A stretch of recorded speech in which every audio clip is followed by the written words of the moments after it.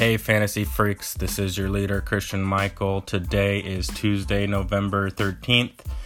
In this episode, I just really wanted to go over this weekend's quick stats, who the studs and duds are, and I wanted to get into DFS on my next podcast, and then I will be wrapping it up for the year. So if you don't know about DFS, it's daily fantasy sports. It's not my preferred level of competition, I should say, for fantasy sports. I like the season-long, commitment, especially if you're in a home league with your friends where you can just talk trash and, you can make trades and certain roster decisions and all that. That's what fantasy football is to me. But DFS is very popular and, it's fun. It's totally different. But I don't want to get too much into that. That's for the next episode. So I'm kind of going to give you like a guide to kind of like a beginner's look at DFS and how you navigate the different sites and all that. So anyway, I just want to go through the stats today. Real quick, we're just going to do running back, receiver, tight end. Just break it down real quick. We had a day for running backs. I don't remember another week where we had this many I don't even want to say breakout because a lot of them are guys that we've seen there before, but I think about three guys. I think CMC, Aaron Jones, and I want to say Matt Breida, maybe Zeke too, had career days.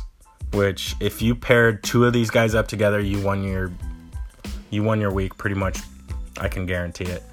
So let's start with Zeke. He had 25 touches for 187 yards and 2 touchdowns. I think he had 150-something yards rushing. This is what Dallas needs to do in order to win. They need to feed Zeke. They don't have a whole lot else. They need to work in Amari Cooper. He did good. Cooper had 10 targets for 6 catches and 75 yards. Didn't see the end zone, but 10 targets says that they're trying to get this duo of Zeke and Cooper going. And that's the only way that this core group of players are going to stay together, is if the game plan is to feed Zeke.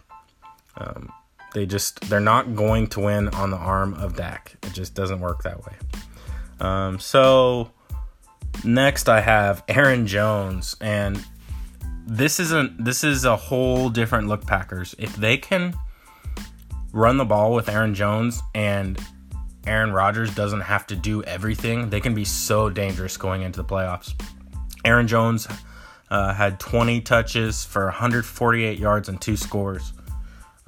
Career day for him, and they just look different when he can keep the defense guessing, and then Rodgers can just pull it back and really just rely upon a couple of players. He doesn't have to spread it around to Geronimo and Cobb and Devontae. Devontae had a good day. He had 7 targets for only 4 catches, but 57 yards and 2 scores. So this Packers team can be very dangerous and go deep into the playoffs, but you gotta keep teams honest with your rushing game. I don't think it for most of these teams. LA is not LA without Gurley. Kansas City is not Kansas City without Kareem Hunt. San Diego is not San Diego San Diego.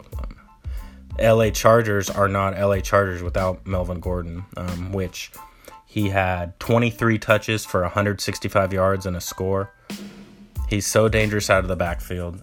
He was their leading receiver. I believe Keenan Allen had 9 targets for 6 catches, 57 yards, and a score.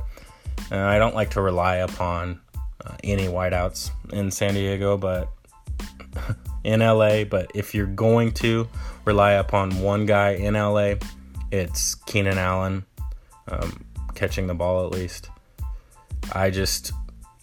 Mike Williams, he'll get a touchdown every now and then, but then he'll put a dud up and give you 0. Tyrell Williams really is only dangerous if he catches a deep pass. Next we have David Johnson, 28 touches for 183 yards and 2 scores. Their season's lost, but that's pretty much the only stud on their entire offense. So the surprise here of another career day, but just really fun to watch, was Nick Chubb. 23 touches for 209 yards and 2 scores. And I believe one of them was like 95 yards, 92 yards. You can see why they got rid of Carlos Hyde. The futures with Chubb and Duke Johnson coming out of, in his third down role. Let's move on to Christian McCaffrey in that Thursday night game. He was the only one that really did anything for Carolina. They only scored 21 points, but CMC had 3 touchdowns. 19 touches is all it took, too. 138 yards and 3 scores. Total stud. He's getting better every week, and the team just released CJ Anderson, which pretty much tells me that is the guy for the future for them, which we already knew. But when they signed CJ Anderson, a lot of people, including me, thought maybe CJ Anderson would take over that Jonathan Stewart role and just do the first and second downs, and then CMC would come in and spell and just do kind of the third down work. But he showed that he is a 3-down back, and the offense runs through him. So those were my studs, at least on the running back position. There's a couple more that I want to get to. Odell Beckham. He was targeted 11 times, but he only had 4 catches. But it's okay when you score on half of those catches. So he had 4 catches for 73 yards and 2 scores. They look like they're getting in sync there in New York. They're getting better, but I wouldn't want to have to rely upon that every week. Eli he holds onto the ball too long, and in my opinion, he is washed, and they should move on to Kyle Lauletta.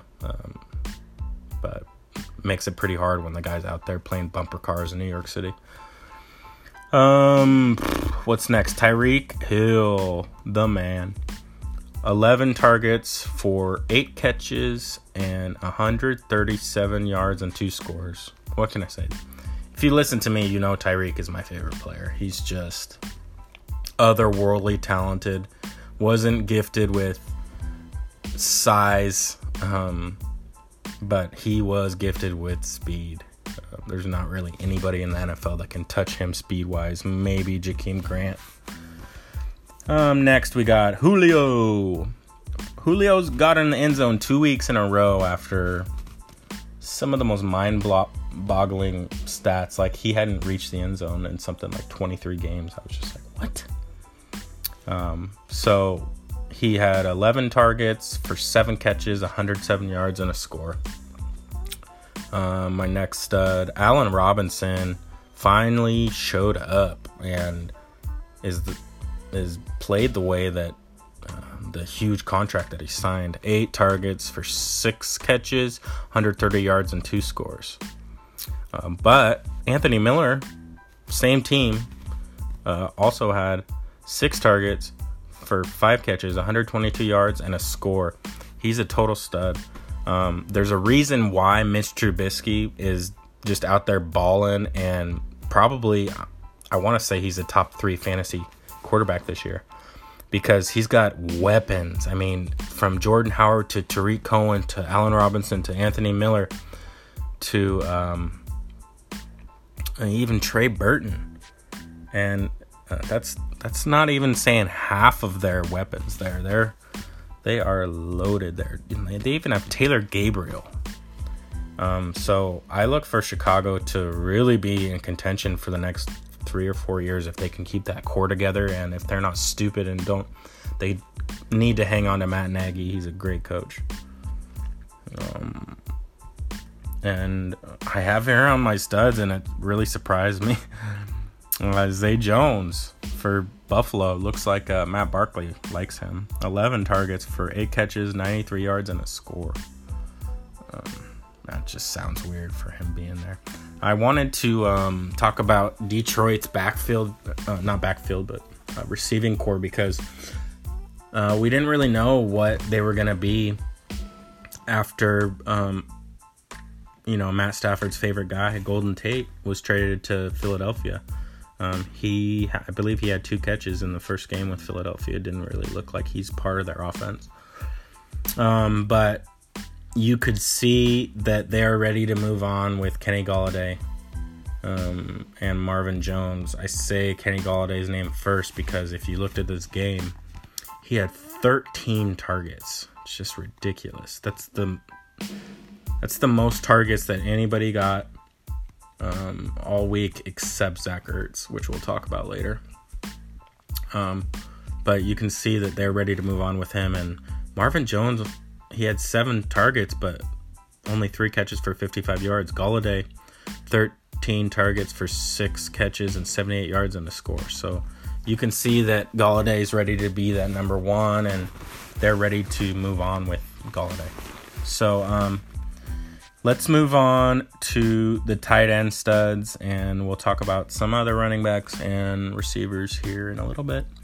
My stud, obviously, Zach Ertz, wow, 16 targets for 14 catches, 145 yards, and 2 scores. In this tight end landscape where there's only really 5 guys out there doing anything, this is the guy you want on your squad. I mean, if you don't have Travis Kelce, George Kittle, or maybe Austin Hooper, you better have Zach Ertz, because there is nothing else. I got here Eric Ebron, 4 touches for 71 yards and 3 scores, and he had a rushing touchdown. Why are you drawing up rushing plays for Eric Ebron? But I'll take it. If you got Ebron and you started him and he got 3 scores, he only played on 28% of snaps. So I'd say he's highly efficient. Some other tight ends, I'll just do the rest of the tight ends. Jonnu Smith, 3 receptions for 45 yards and a touchdown. Nothing really special. George Kittle, he only had 9 catches for 83 yards, which, only. But he's the key to that offense. Matt Breida, I call him the female burrito. Matt Breida is a good running back, but that offense runs through George Kittle. And then we got Austin Hooper with 11 targets for 10 receptions, 56 yards, and a touchdown. Guys, he is available in a lot of leagues. You need to go out there on your waiver wire and see if Austin Hooper is available. And if he is, scoop him up. You can have guys on your bench, whether it's a Chris Godwin or a Dante Moncrief or Jacquizz Rodgers or I don't know, Rashad Penny, guys that you can drop for the volume that Hooper's seeing. It's just incredible. He's a guy you have to start every week. And then I put here in my notes that Higbee and Everett for LA both had a touchdown. It's going to be really interesting this week in that Monday night game, LA Rams against the Kansas City Chiefs, to see where Cooper Kupp's targets are going to. I firmly believe that it's going to go to Gerald Everett and then, Robert Woods and Brandon Cooks. I don't think it's going to be Josh Reynolds, is what I'm hearing from a lot of people. I don't think so.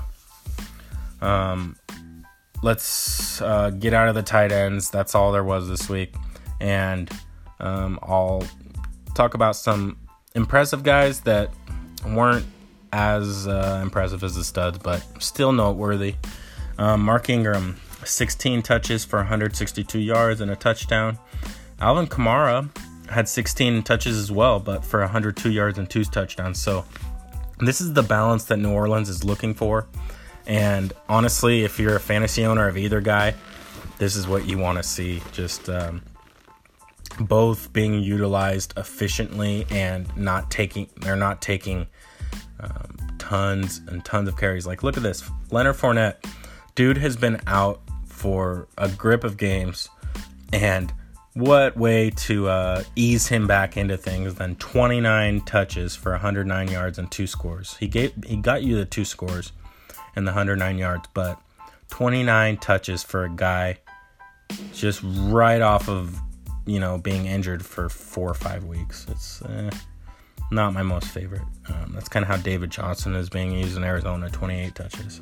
It's just, if you don't have another guy, then you don't really have a choice. Here in Miami, we got 16 touches for Gore for 90 yards. I don't know why they will not open this up to Kenyon Drake. He is clearly the more talented running back. He had 10 touches for 27 yards.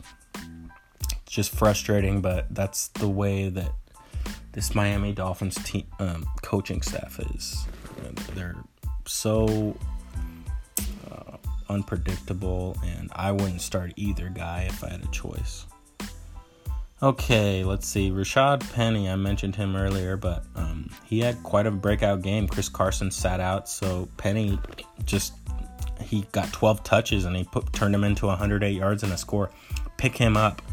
He is on, I'd say, 99.8% of waiver wires. Pick him up and then just hold him. I think Carson will be back this week, so maybe he won't get the same amount of touches, but just hang on to him. They drafted him in the first round for a reason. Okay, let's move on. Todd Gurley, what do you know? This is what he does. 19 touches, 160 yards, touchdown. Moving on. LaShawn McCoy. The Bills had a great game against the Jets. I don't know if this was garbage time stuff. I did not watch, but he had 27 touches for 118 yards and 2 scores, and that's what we're looking for when it comes to him. Kerryon Johnson for Detroit, 20 touches, 89 yards, 2 scores. And then we have Jacquizz Rodgers. If you're in a PPR league, he killed it. 8 targets for 8 catches, 102 yards. So that's 8 plus 10. You're talking about 18 fantasy points from a guy who's like probably the 3rd string running back on that team. And then you have my very last thing, Derrick Henry, 11 touches for 58 yards and 2 scores. It's about freaking time, but what do you want to bet? Nobody had him started. There's no way. He's been so disappointing. Okay, let's just wrap up a few more and then I will leave. We got Corey Davis with 10 targets for 7 catches, 125 yards and a score. He's definitely the alpha dog there and should be rostered and should be started. We got Brandon Cooks, 12 catches for 100 yards. Mike Thomas, 8 targets for 8 catches, 70 yards and 2 scores. He's the most efficient receiver in the league. I don't think it's really even close. So that's all I got today, guys. Make sure that as you're making this push for the playoffs, that you have a complete team. You might be, let's say that you're 8-2 and you're riding high, and you're just going to roll with the squad that you have going every week. But don't be complacent. If you got a guy on the bench that you're never going to start, cut him. There is no reason to have a guy on your team that you're never going to play. He's just taking up space. So, if you are rostering a guy and a bye week comes and you're looking for guys off the waivers instead of pushing that guy into that slot, there's no reason to have him on your team. So just keep that stuff in mind. And next week, we will go through this beginner's course to DFS daily fantasy sports. So tune in and enjoy this week. Monday night should be one hell of a game. It was changed from Mexico City to LA, which is a little bit disappointing if you're a Kansas City fan, but I believe it'll turn out a much better fantasy game because it was at high altitude and crappy field conditions, and they're going to play this in the Coliseum, and hopefully it's a shootout and we have all sorts of fantasy points. Start all your LA Rams, start all your Kansas City Chiefs. All right, guys, we will talk later.